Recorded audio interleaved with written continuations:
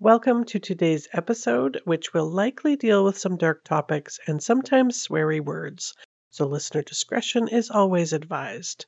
For ad-free and bonus episodes, click in the link in the show notes for exclusive content. You can support the show at buymeacoffee.com or by giving me a rate, writing a review, or subscribing to future episodes. And with all my marketing blah blah blah out of the way, on with the show.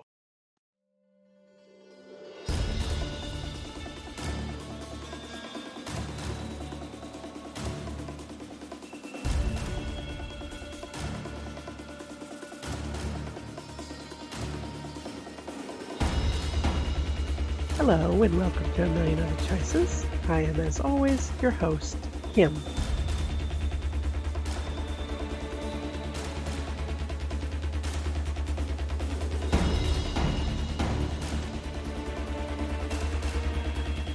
The story that I have for you today includes pretty graphic violence committed towards young children, so it might be hard to listen to for some of you. It spans from about 1944 to 2010, so if you aren't normally a fan of old stories, don't worry, we're going to travel through time to modern day. This case is it's so sad and it's so disgusting, it is worth going back to the beginning of it for a full exploration. This is the Woodcock Murders.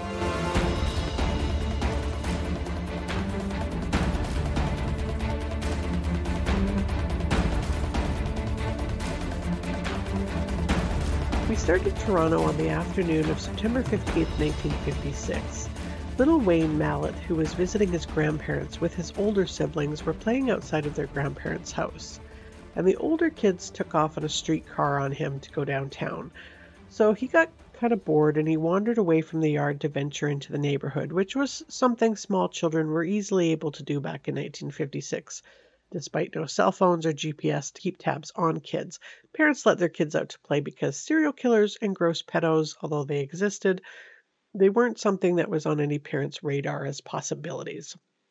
And the part of Wayne's story that should have been the worst for Wayne's mom to learn was that during that afternoon he had wandered down to some railway tracks by the Canadian National Exhibition Fairgrounds, which were actually closed at the time. But he didn't make it home by dinner and a search was launched. A security guard down by the fairgrounds who monitored the empty grounds remembered an odd teenage boy wearing black-rimmed glasses that had come up to him and asked him if dead bodies were ever found in the woods around the grounds. So they focused their search on that area because, that's a little odd. 7-year-old Wayne Mallett's body was found early the next morning right in that area. His face had been pushed into the dirt, and pennies were scattered around his body, not like an accident, but more like something that had been done purposely. Also, between his splayed feet was a pile of human defecation, and not from the loosening of Wayne's bowels upon his death, but deposited there by somebody squatting and having a bowel movement. He appeared to have been undressed and then redressed after he was dead. His cause of death was strangulation, and there were 2 distinct bite marks, one on his calf and the other on his buttocks. It was a rather disturbing and graphic scene for investigators. And because of the shocking and horrific nature of this crime, detectives are pretty pressed to solve Wayne's case and get justice for his parents, who were, of course, distraught and were never the same again after that. It was determined that the bite marks on Wayne's body were from someone in their teen years, so not an adult, and this made the boy with glasses a pretty good suspect as the killer. At the time in 1956, Toronto police were investigating cases of teenage runaways, and one of these kids recently reported missing by his mom and hiding from his family was 14-year-old Ron Moffat. And they talked to his mom and discovered that he was actually hiding in one of the apartments in the building his parents owned. Now, Ron had a pretty good alibi. He had been at the Bloor Street Theatre on that day that Wayne had disappeared. But that was no bother for the police. He wore glasses and he matched the description. He also had worked at the Canadian Exhibition and therefore had knowledge of the area. So they took a terrified Ron downtown to the station to be interrogated without his parents, who weren't even notified that he had been arrested until much later. 2 officers put him into a small interrogation room and got immediately right into his face, one playing good cop and the other one taking the bad cop role. So after several hours, he confessed. He told Nate Henley, who wrote the book The Boy on the Bicycle years later, After hours and hours of badgering, I don't care who you are, you'll tell them anything. It's hard for people to understand why anybody would confess to a crime they didn't commit. If you're in that room for 4 or 5 hours and you're without drink or food, you'll say anything to get out of that room and stop them from questioning you. See, he was tried for murder as a youth, so his name was not released, fortunately, at the time. He was convicted of manslaughter, and he told Nate, "It was just terrifying. I thought I was never going to get out of there. Then the guards telling me that when I turned 18, they were going to take me back to Toronto and hang me, and that was really terrifying." After 8 months in prison doing essentially hard time, he was finally acquitted when it was learned who the real killer was, which we're going to get to in a bit. But he said that the judge, when he was acquitted, told him that he had deserved what had happened because he confessed. Quote, "Well, geez, the confession was coerced by two big brawny detectives in my face, a 14-year-old boy in a little 8-by-8 room threatening you with violence." The story gets even sadder after he was released, which he never did receive any compensation for. He found it difficult to get work later and was in and out of psychiatric hospitals for a big portion of his life. But his parents, he says, were the ones that suffered the most. Quote, "My parents lost everything. They lost more than anyone. They suffered the scorn of neighbors. It got so bad they were selling furniture to pay for my legal bills. My mother would never talk about this after it happened." Ron eventually settled in Sault Ste. Marie and worked for 20 years as a caretaker at the Algoma District School Board. As of the time that I'm writing this, he is still alive and working as an editorial cartoonist. He kept his wrongful conviction a secret from everyone for many years until deciding to open up to Nate Henley for his book about the case. Less than a month later, on October 6, 1956, the body of 9-year-old Gary Morris was found on Cherry Beach. Cherry Beach was back then, I have no idea about now, not exactly a vacation hotspot in Toronto. It is at the tip of the industrial Portlands area and has no boardwalk or picnic areas, and a lot of the area is more like marshland. Large accumulations of seaweed also make it not exactly great for swimming. So back in 1956, it was really more of a gathering place for Toronto's seedy underbelly. Gary's body was scattered this time with paper clips rather than pennies. He had been undressed and then redressed just like Wayne had been, and he also had a bite mark, and this one was on his throat. He had been beaten and stomped to death, but there was also evidence of strangulation. His cause of death was a perforated liver from the beating, which was likely caused by the stomping.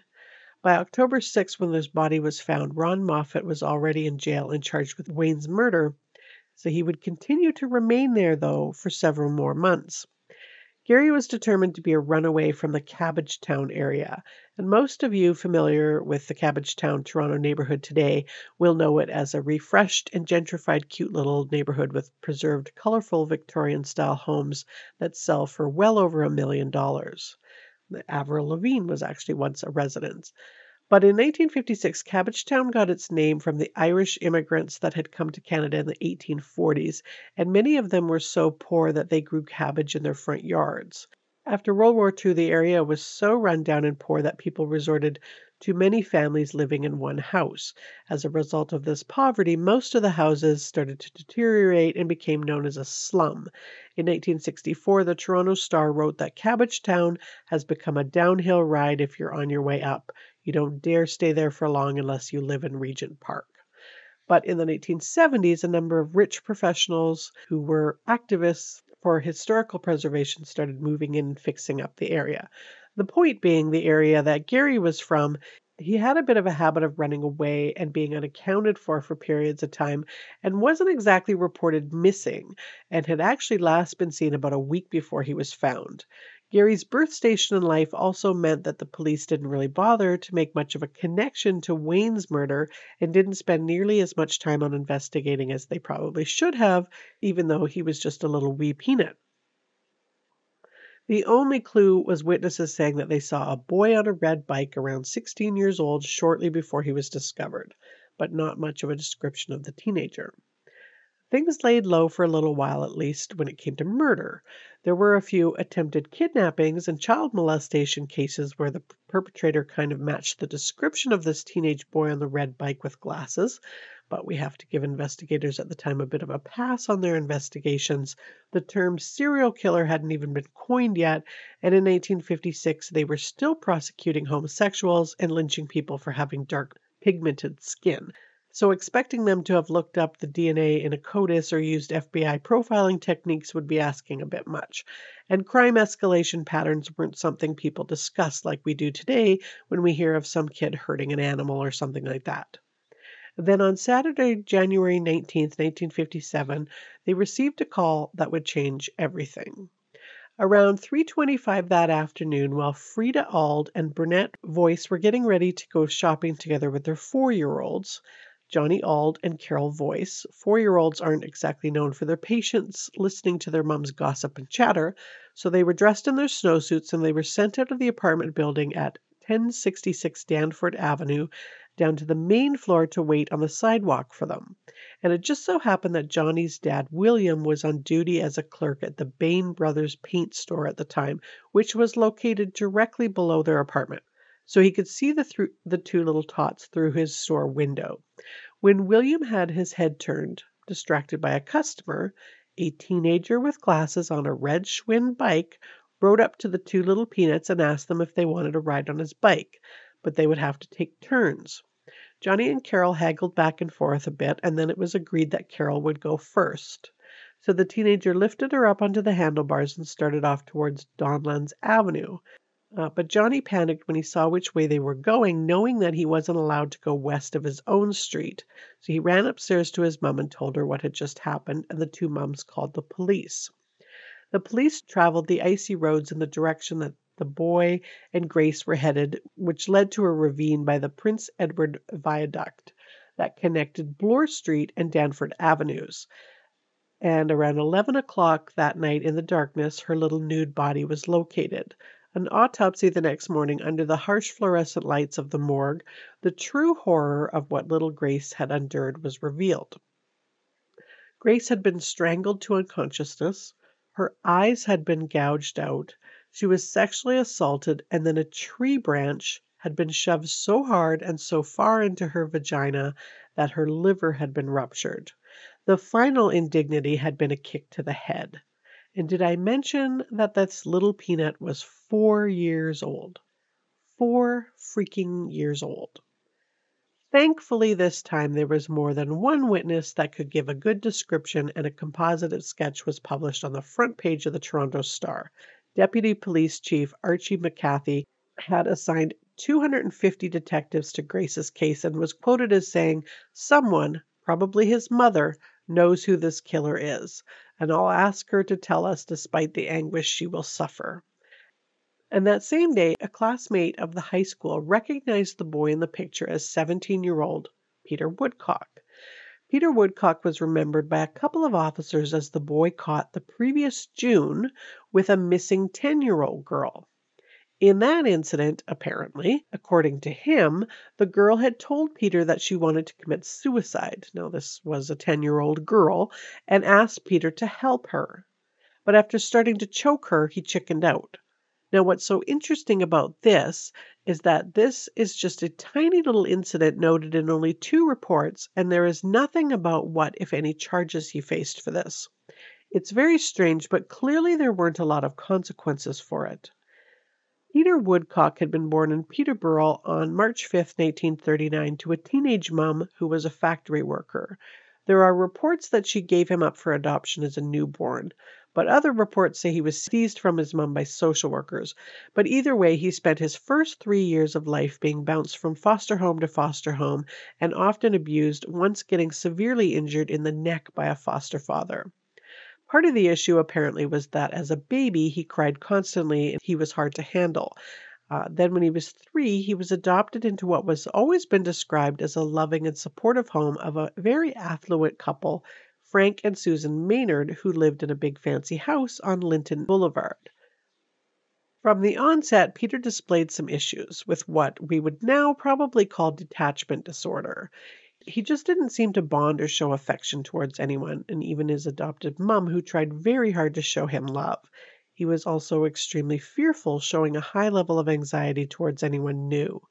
He was very slow to learn and to talk, and he had kind of this odd walking gait where he would move his same side leg and arm together as he walked. The Maynards worried about him and the abuse it was becoming obvious that he had suffered, and they took him to the hospital for sick children for a mental health program that they had there for what they called at the time maladjusted children.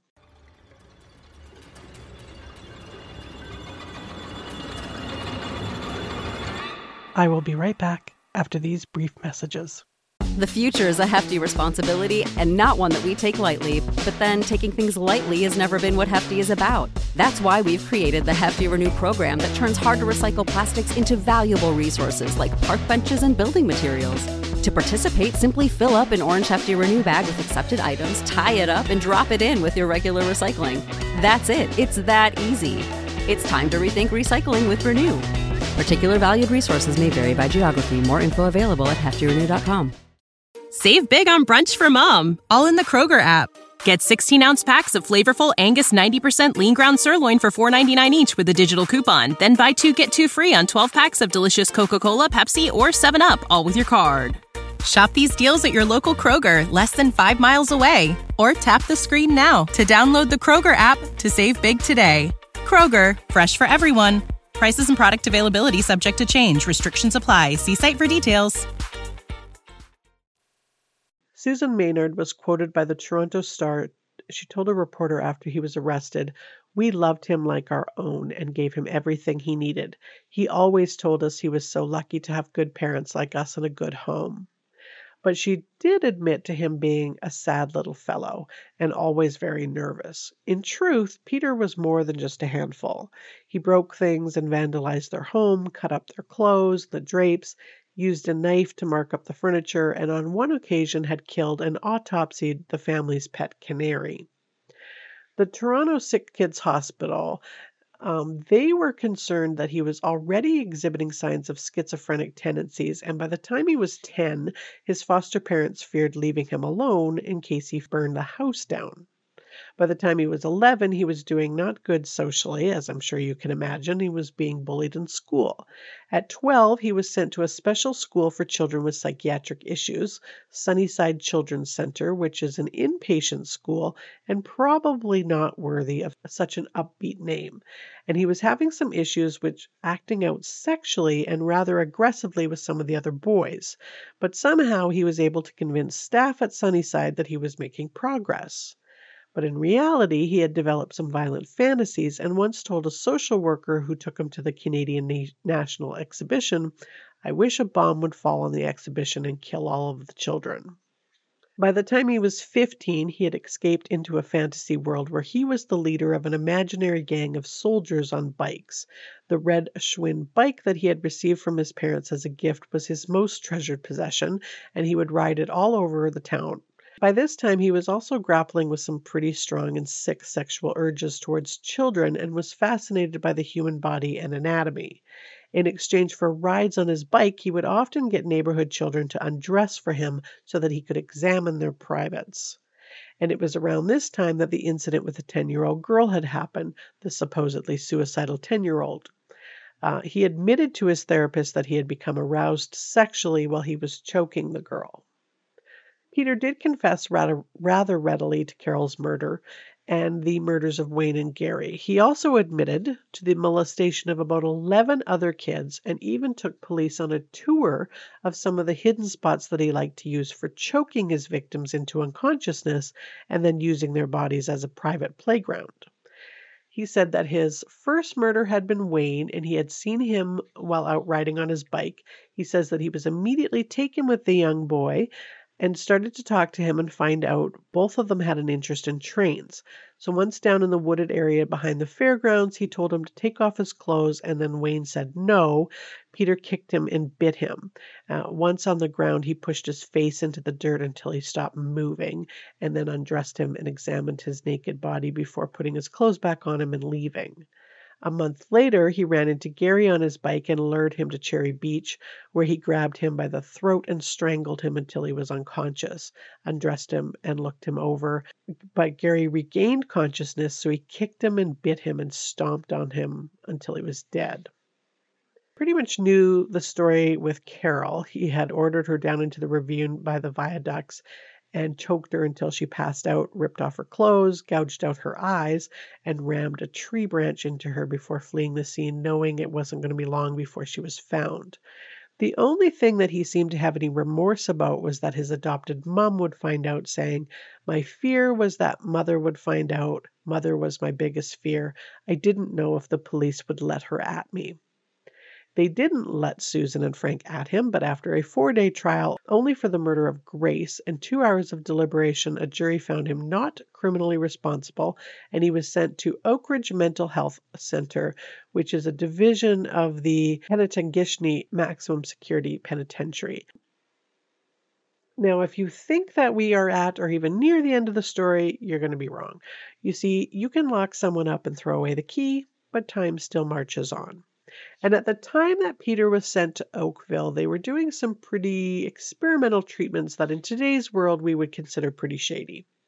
But at the time, it was just par for the course at the old psych wards. He was kind of used as a guinea pig and studied, and they were working with some experimental treatments with LSD. He was put in an artificial womb and made to participate in what Oak Ridge called the 100-day hate-in, where patients deemed to be psychopaths were crammed packed into a room together as a way of forcing them to start to develop empathy. I'm pretty sure none of it worked.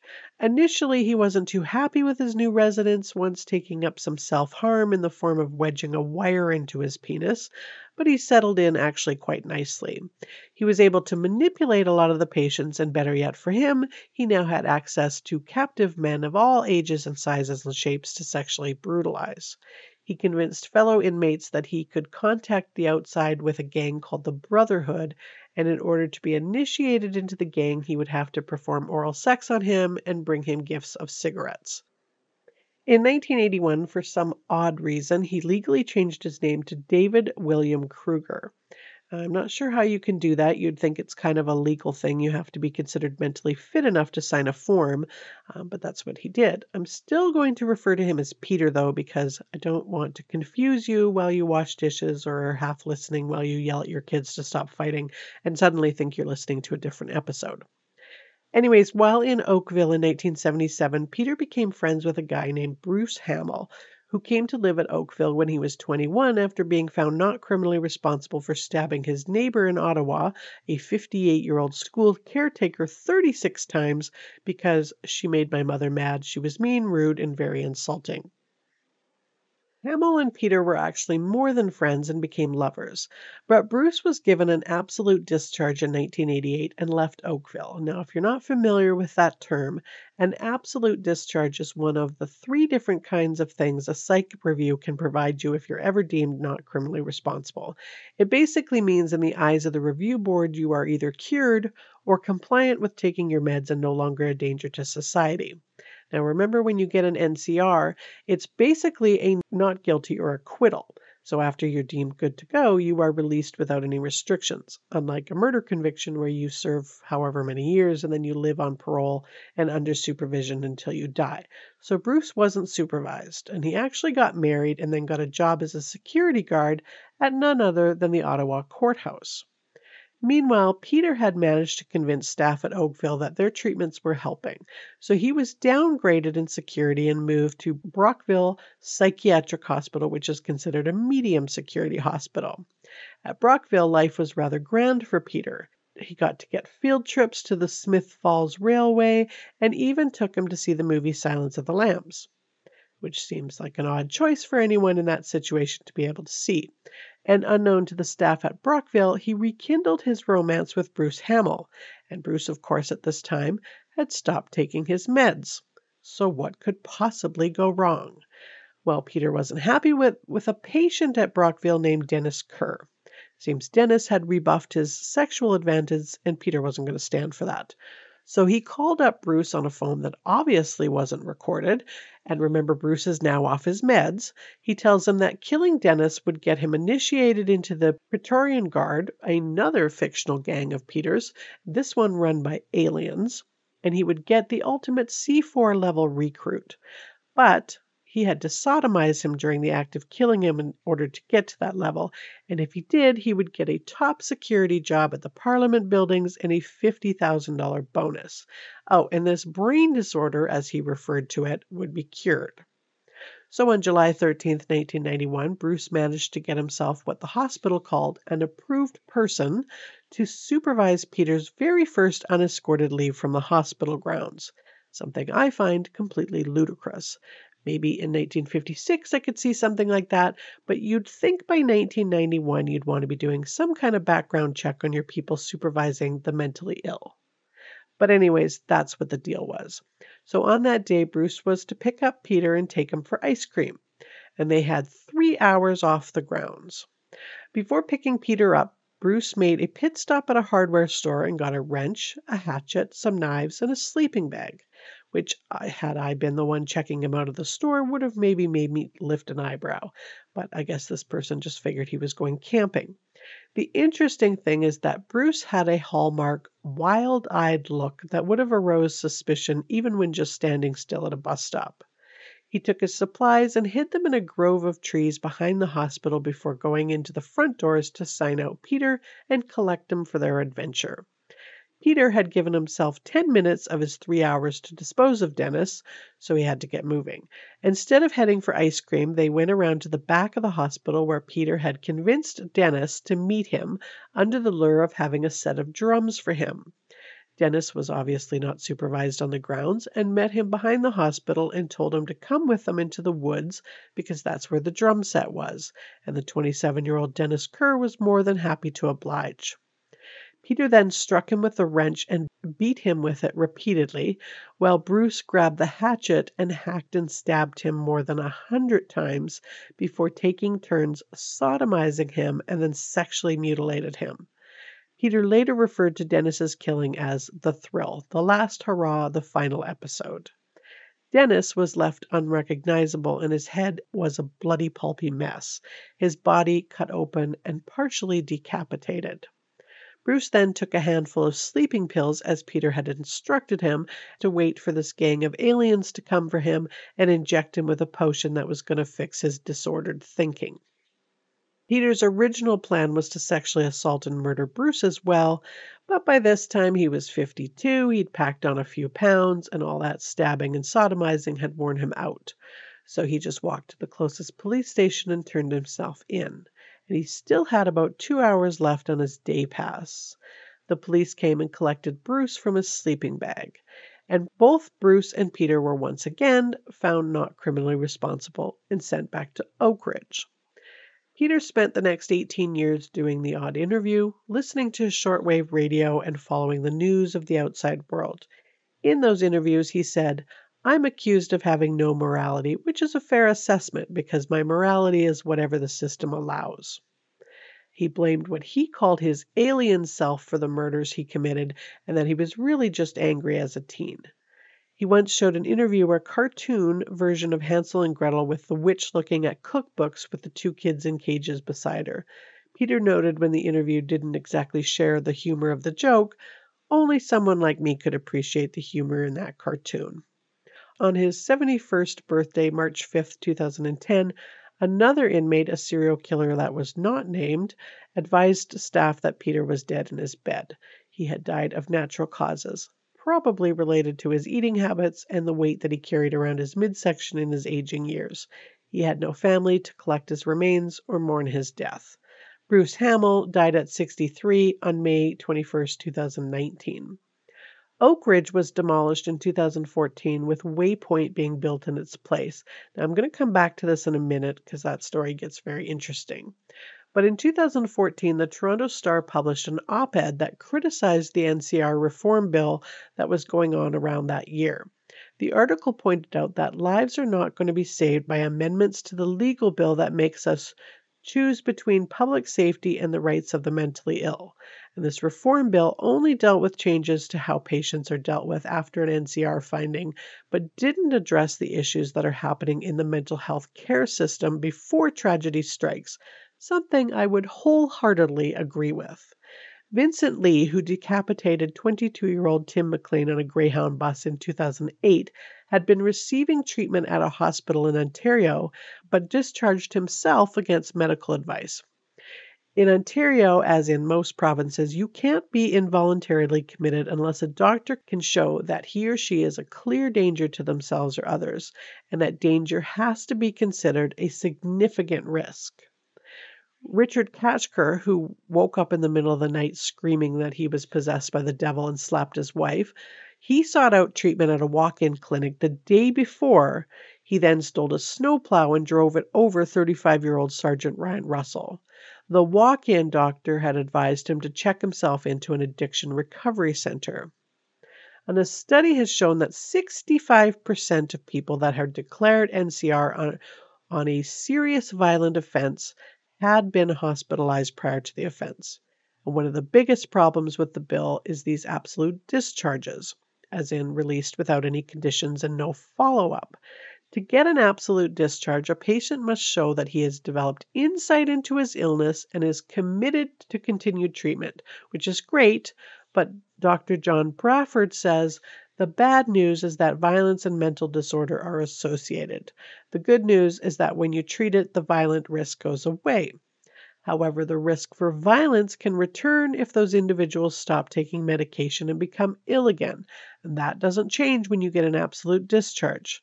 He feels that some follow-up on patients' discharge would be a step in the right direction. The community treatment orders that exist in Ontario are too weak. If they were beefed up, they would fill the gap, but at the moment they don't. And things are not much better out here in the West with long wait times for psychiatric consults and community resources. Stigma has also been looked at because it prevents a lot of people from seeking treatment. Until we deal with those pieces, we're going to continue to have folks who aren't supported, who deteriorate, and who then kind of drop under the radar until something blows up. And when it blows up, it's the police that end up getting involved in it. And when it's a horrific offense, then the media and the public become aware of it and say, well, how could this have been allowed to happen? The warning signs are there, but interventions by the health system proves ineffective. It's a failure of the mental health system that must be addressed in order to protect public safety and address the needs of the mentally ill patients. More work is needed to determine the cause of these significant failures. According to the Toronto Star article, these concerns are shared by nearly everyone who has a role in the system: victims, researchers, politicians, psychiatric and legal experts, which raises an important question. If the real problem is a failure of the healthcare system and not the justice system, then why aren't we working to fix that instead? Good point. I completely concur. Now, lastly, before I sign off for the day, a court judgment stemming from a lawsuit over Oak Ridge was concluded in 2021, and it awarded huge sums of money to former patients of Oak Ridge for their mistreatment. The suit claimed the province of Ontario did not provide adequate oversight of the patient's welfare and rights, leaving vulnerable, mentally ill patients to the custody and care of psychiatrists who embarked on experimental programs in conditions that fell short of ethical standards that included torture, degradation, forced hallucinations, and human experimentation. According to Joel Rochon, the lawyer for the patients, it was only a step away from the Nazi experiments. He had 28 plaintiffs, which included Bruce Hamel, and the court case took 21 years to conclude. This landmark case underscores the inviolability and the right of human dignity to every person regardless of who they are. No one should be exposed to dehumanizing and degrading treatment and experimentation. It caused horrible suffering. Bruce, who died in 2019 with no family to claim him, was not entitled to the $150,000 that had been awarded to him. In fact, he never even knew it was awarded. And that was the wild ride that was the Woodcock Murders. That one is brutal, and I'm going to be back again next week with another wild ride. Do your thing, subscribe, rate, review, all that good stuff. And as always, thank you so much for listening.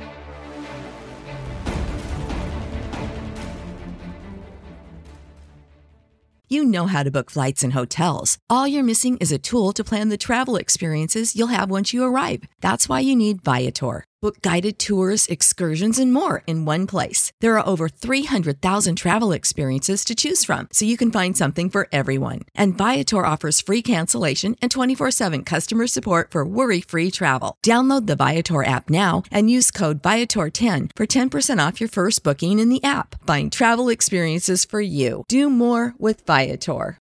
When you need mealtime inspiration, it's worth shopping Kroger, where you'll find over 30,000 mouth-watering choices that excite your inner foodie. And no matter what tasty choice you make, you'll enjoy our everyday low prices, plus extra ways to save, like digital coupons worth over $600 each week. You can also save up to $1 off per gallon at the pump with fuel points. More savings and more inspiring flavors make shopping Kroger worth it every time. Kroger, fresh for everyone. Fuel restrictions apply.